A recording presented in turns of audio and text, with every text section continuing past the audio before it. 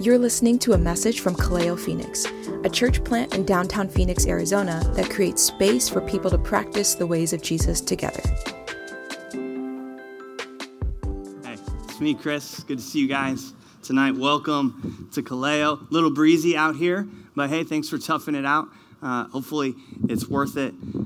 You're joining us in the final Sunday of the season of Epiphany, which is a pretty cool season because it's a season in which we emphasize this reality that God will reveal God's self to us.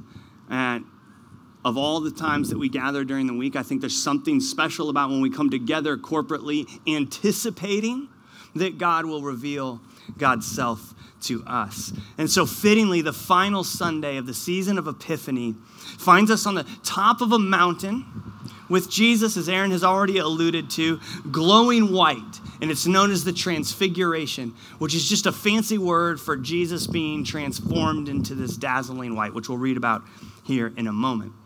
It's also a cool Sunday because what happens is this is kind of like this pause almost in the liturgical church calendar. We finish the season of Epiphany, and then we're about to begin the season of Advent. So we go up on this mountain, if you will, with Jesus, this revelation of Jesus, dazzling white, before we traverse down into the wilderness with Jesus during the season of Lent.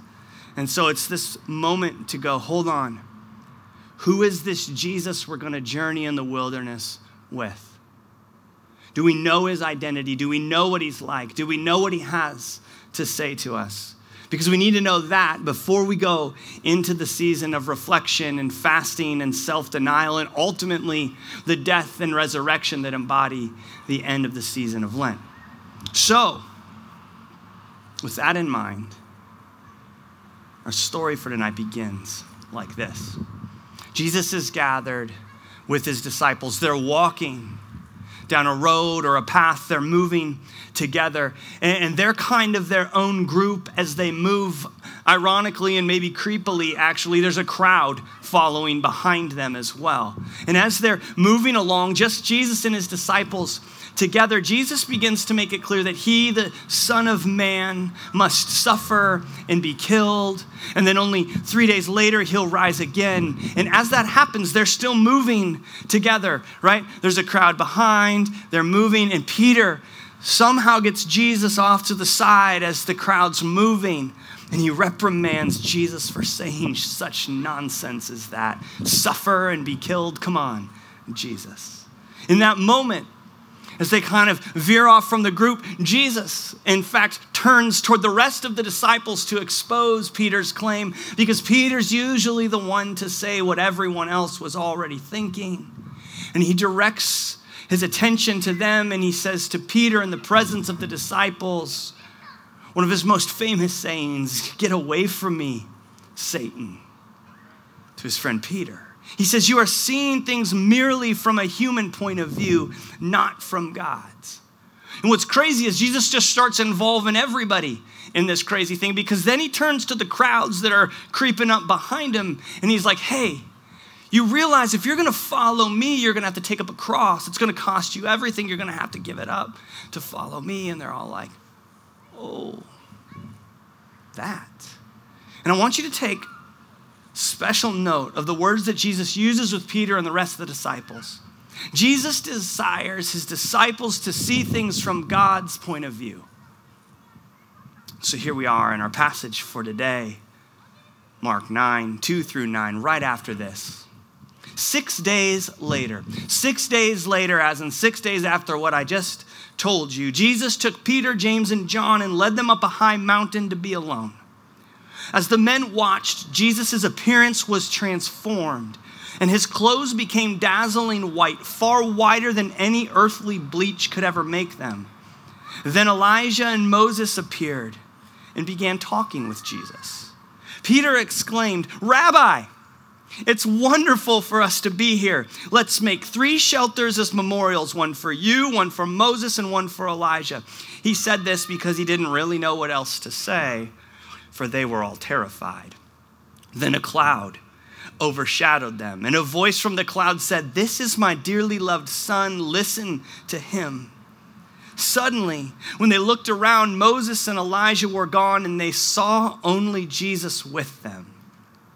As they went back down the mountain, he told them not to tell anyone what they had seen until the Son of Man had risen from the dead. Woo! That's a good one, huh? Let's pray and see if it might have something for us. God, we just thank you for joining us this evening. You are already with us. And so we welcome you and we invite you to teach us. Have your way with us this evening, Lord. Open up our hearts to receive what it is you have for us. Give us eyes to see. And as you are going to announce to us in this passage, help us to listen to Jesus. Give us ears to hear, God. We long for more of you, to know you more intimately, more deeply. Would you grant us that prayer this evening? And God, would you give me your words to speak? I pray that I wouldn't say anything that's not from you or for you or honoring of you in our time together. We want to make much of you. Jesus, we love you. In your name we pray. Amen. Okay, so this passage begins 6 days later. Jesus takes just 3 disciples, right? Peter, James, and John, and they go up high on a mountain to be alone. So first, I think the question that I ask when I encounter this is, which mountain? Because mountains seem super important throughout the story of Scripture. Which mountain is this? Well, here's the thing. We don't know. It's just a high one, apparently. Okay? But I want you to keep the thought in the back of your mind, why don't we know the name of this mountain? And I'll tie in the nameless mountain at the end, which is just a preacher trick to get you to keep listening. Or at least pay attention at the end. Next, we ask the question, why 6 days? Right, it's 6 days later, which is an interesting detail in the Gospel of Mark, because throughout Mark's Gospel, what Mark usually says is immediately, immediately, immediately, immediately, immediately. That's how he strings all the events together. But this event, 6 days later, for Mark, this is unusual. Yet here it is, 6 days after Peter's objection to a suffering Messiah. Perhaps Mark, the writer of this gospel, wants us to remember that on the 6th day, God created humanity. This coming revelation of Jesus Christ on this mountain that we're about to read about, perhaps it harkens to the creation of becoming a new human, a new humanity, because this is what Jesus has come to do. The second Moses, the new prophet, and the new humanity is about to unfold with Jesus. I'm just going to try and stand like this so that it doesn't do that. So I want you to think now, okay, that's some good context, 6 days in a mountain. And I want you just to take hold of this image of these 3 men following Jesus up the mountain, because shortly they will end up following Jesus back down. And that's important to remember, because that is like the nature of what it means to follow after Jesus. There are certainly mountaintop moments, and we long for those, right? But the life with Jesus is not just an elevation experience, right?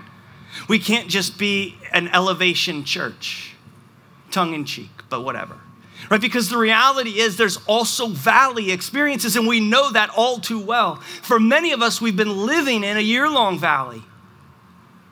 So Jesus has to have something for us at the mountaintop to guide us through the valley. It goes on like this. They get to the top of the mountain, just the 4 of them. And as the men watched, so their eyes are open, Jesus' appearance was transformed and his clothes became dazzling white, far whiter than any earthly bleach could ever make them. Then Elijah and Moses appeared and began talking with Jesus. Okay, it's nuts, and I'll just admit that up front, right? We cannot probably fully fathom what's going on this mountaintop. Jesus didn't show up there already all white, and this is just how they're describing it, right? He became this way. Essentially, Mark wants us to pay attention to that detail, and in trying to visualize such an encounter on the top of this mountain, it's just implied that no laundry service ever created could achieve such a whiteness as that. That's what they're trying to say, okay? Jesus probably had a dirty tunic, right? And so he goes up there and it's as white as ever. You couldn't get it that way. And so it is then that this transfiguration, this transformation that unfolds is not something that happened to Jesus. It's a revelation of who Jesus has always been. This is the reality of who Jesus has always been. He has always been the divine. They just didn't know it yet. That's what they're trying to name when they call him the Messiah. And he's like, well, here, this should help, right? Like it does the whole transfiguration thing. The epiphany, if you will, was manifested to them, the God who had been dwelling among them, and they realized it in that very moment. On top of that, we've got Moses and Elijah there, and it says they began talking with Jesus. Did you know that Moses and Elijah were dead? Right? It's crazy. So they're all three on the mountain talking. And this is a little bit of a deep dive, but the Greek tense of that word talking implies that a long conversation unfolded between Moses, Elijah, and Jesus, which I find fascinating. What do you think they talked about? We don't really shout things out here, but hey, someday we could, okay? But what do you think they talked about? Here's what I think they talked about, all right? This is what they talked about. Luke tells us, actually. They talked about the Exodus. Of course they talked about the Exodus, right? The thing that God wanted to do for God's people all along is set them free to be with him. And they're talking about the Exodus because what's Jesus about to do? He's about to depart for Jerusalem. That's what he's been telling them all along. This is what I got to go and do. My own Exodus, which isn't just for Jesus, it's for all of humanity, a new humanity, in fact, that the new Moses is telling us about. So just let that soak into your mind for a moment, okay? Because I think sometimes we can like dig around in these passages too much and you didn't crawl up on that mountain with Jesus, see it all unfold, and you're like, Moses and Elijah and Jesus, they're talking? And they were. And I can't explain it either. So then what happens? Peter, he exclaims, Rabbi, it's wonderful for us to be here. Let's make 3 shelters as memorials, one for you, one for Moses, and one for Elijah. He said this because he didn't really know what to say, for they were all terrified. And so let's first tackle this. Peter, I just get a crack out of Peter, man. That guy is hilarious, right? Like he just starts shouting crazy things out everywhere he goes. And so I guess I can relate to his foolishness. But here's the thing. We think of Peter as always being foolish. We actually, if you're anything like me and you've heard this story a bunch of times, you think that Peter's actually about to be condemned for his foolish statement. So I want to get that off the table. There's no reason that Peter is wrong to exclaim, it's wonderful for us to be here. Do you know why? Because it was wonderful for them to be there. I wanted to be there. It would be wonderful to be there. Jesus is dazzling white, whiter than any laundry service could make him. He's talking to Moses and Elijah. What? I would say the same thing. So let's let Peter off the hook. There's a lot of other reasons to throw Peter under the bus. This is not one of them, okay? He's not condemned for this like he was 6 days before when he started saying things to Jesus. In fact, after he announces this and he's like, hey, we should set up some tents and stuff. You know, he's just trying to keep the moment going. Like if you set up some shelters for all 3 of them, then we can all continue to hang out together at the most mountaintop of mountaintop experiences. And instead, he ends up getting more of Jesus in the process. It is a good thing to say, it's wonderful to be here. When the Son of God turns dazzling white right before your eyes, it's good to make the pronouncement that it's wonderful to be here anytime God reveals his divine self to us. Anytime that happens in your life, you can go, it is wonderful to be here. Good parking spot? Oh, it's wonderful to be here, right? Really good food. It's wonderful to be here. Someone does something amazing. It's wonderful to be here. You do something amazing for someone else. It's wonderful to be here. You get the idea. You can actually pay attention to God's divine presence in your life over and over and over again and build a habit of exclaiming like Peter did, it is wonderful to be here. In fact, I think we should actually take that to heart. And we should say it as if we're saying it to Jesus himself, because every time that happens, Jesus begins to tell us more and show us more of who he is and what he has in store. Now, this is not to say we gloss over the humor that's there in verse 6. He said this because he really didn't know what else to say, for they were all terrified. And again, if you just want to be a human with Peter, like just relate to that, right? I don't know if you relate to that. I do. Just saying nonsense because you don't know what else to do. I prepared for this, though, so I promise this is not my nonsense speaking, okay? All right. You guys are fun. It's wonderful to be here. I'll just tell you that right now. All right? So, theologically speaking, though, right? You're like, cool, a lot of observations, Chris, that I could have made on my own. Theologically speaking, though, Moses and Elijah present there frame for us the covenant of the history of God's people, that this is always what God had in mind, that Jesus would be the embodiment of what God would come and do in this world.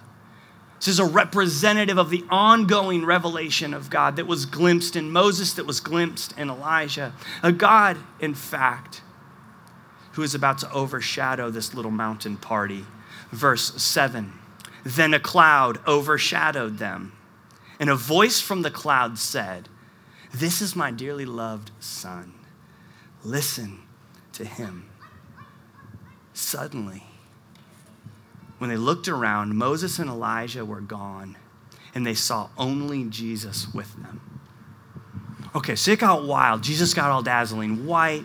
The famous guys of the Bible show up and they talk.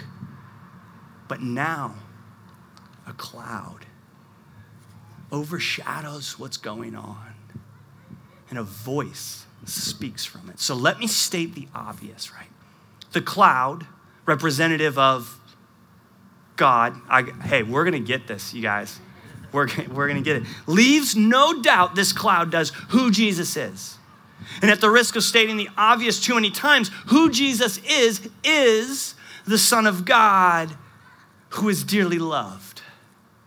Which, if you just pause for a moment, this should serve as a reminder for each one of us too, that you and me, my friends, right now at this exact instant, are dearly loved by God.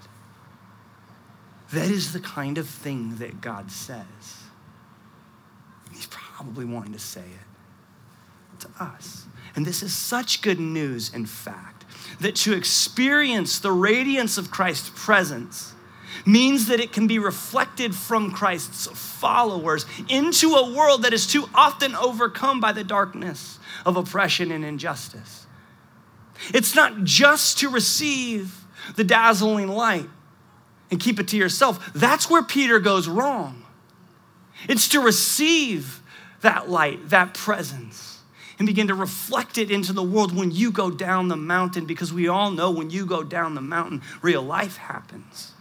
And it's filled with injustice and oppression. And the reality is that we all actually still have to descend the mountain. We don't get to stay there. So what does this require of us then? God, via his fancy cloud, has one directive. Listen to Jesus. Listen to Jesus. The life with Jesus is a life of active listening. And this image of the cloud and the words the voice utters are pivotal. Because this time, God speaks from the cloud to the disciples. He wants the disciples to hear him this time. Right? You might remember back at Jesus' baptism, he's coming up out of the water, and he hears this voice that says, this is my dearly loved son who brings me great joy. That's all it is. It's for Jesus. Apparently nobody else heard it. This time the voice speaks, this is my dearly loved son. Listen to him.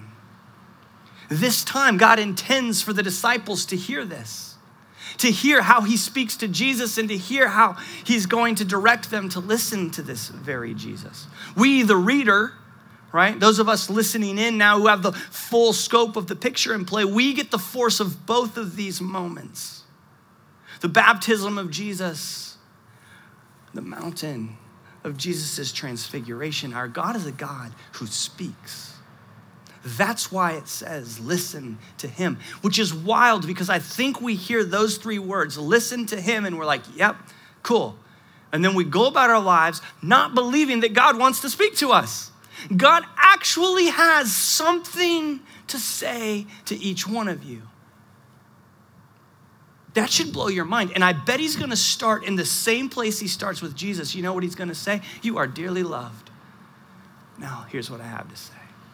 You are dearly loved. Listen to me. So what has definitively then been declared at the outset by Jesus is now at this crucial point in the story.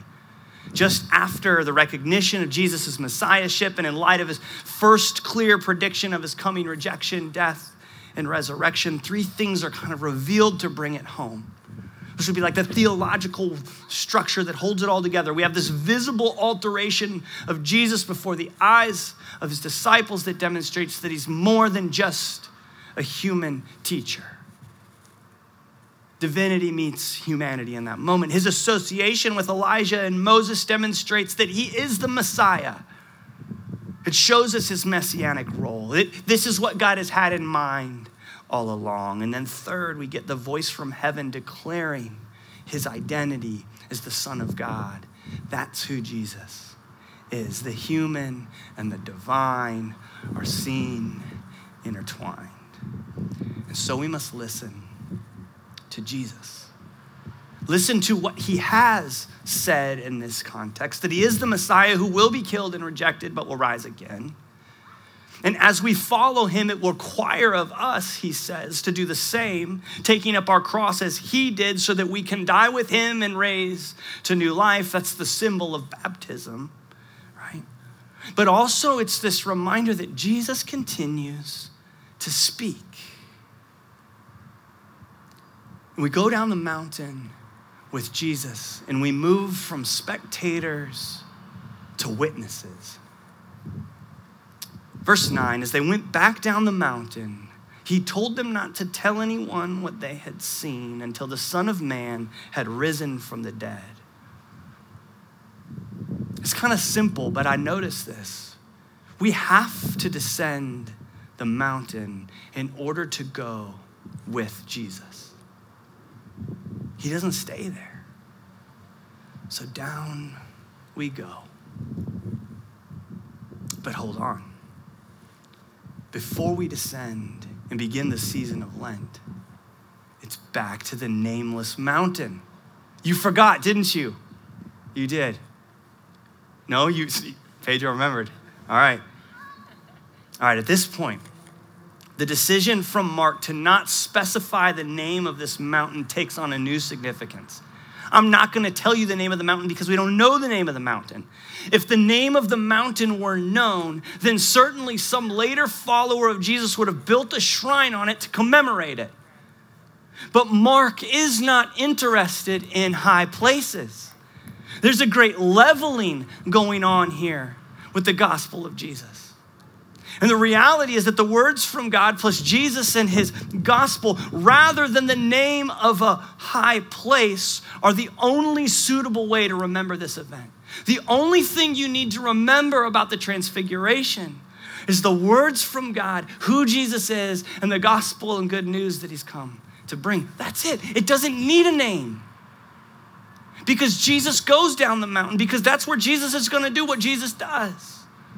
Walk with us, show us how to be human. That's ultimately the path to that he has to go in order to die, which ironically enough ends up on another mountain, but not the mountain we like to think about joining him on. As we head into the desert wilderness, remember this. Jesus invites us to go with him. Jesus is revealed to us. Jesus speaks to us, and Jesus wants us with him. On the mountaintop or in the valley. Let's allow Jesus to speak tonight. Band, you can come on up. And I want to give you an opportunity to take God in the cloud up on what he offers us, to listen to him. Now, I don't anticipate a cloud descending on us in this moment when we create some space to listen.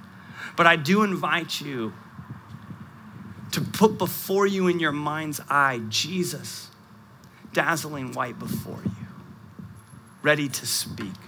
So let's go into that place. Would you close your eyes? Would you maybe even sit in a posture that expects God to speak to you? Align our bodies and our hearts. Say, Jesus, speak. Mountain. You're sweaty and tired. You're not quite sure what's about to unfold, but you're watching. Your eyes are on Jesus. And as you watch him, he's transformed, dazzling white. And as you envision Jesus in your mind's eye right now, just for the sake of clarity and maybe our temptations to go this direction, don't envision Jesus as white. Just envision his clothes as white. His rugged face. His chiseled hands, but his clothes dazzling white before you. And just in your own heart, right now in this moment, as you look at this Jesus in front of you, just say in your heart, it is wonderful to be here.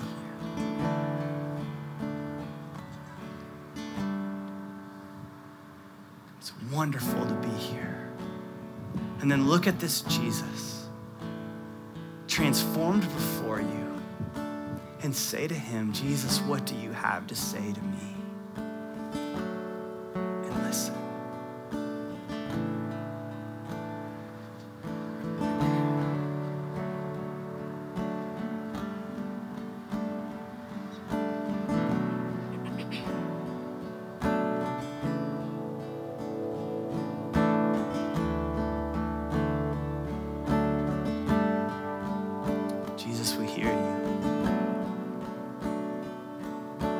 Can't make out something in this moment, would you help us to just hear that we are dearly loved? Father, Son, and Holy Spirit, we thank you for joining us this evening, hearing our songs and our prayers and our conversations and our time together. May all of this have drawn us deeper into your presence, God. And Jesus, would you meet us on the top of this moment, this mountain, if you will, but will we be reminded that you're going to walk with us down it. In this season of Lent that is before us, a time of reflection and self-denial and fasting in the wilderness, would we be reminded, Jesus, that you invite us to follow you, that you reveal yourself to us, that you speak to us and you are with us. Love you. In your name we pray.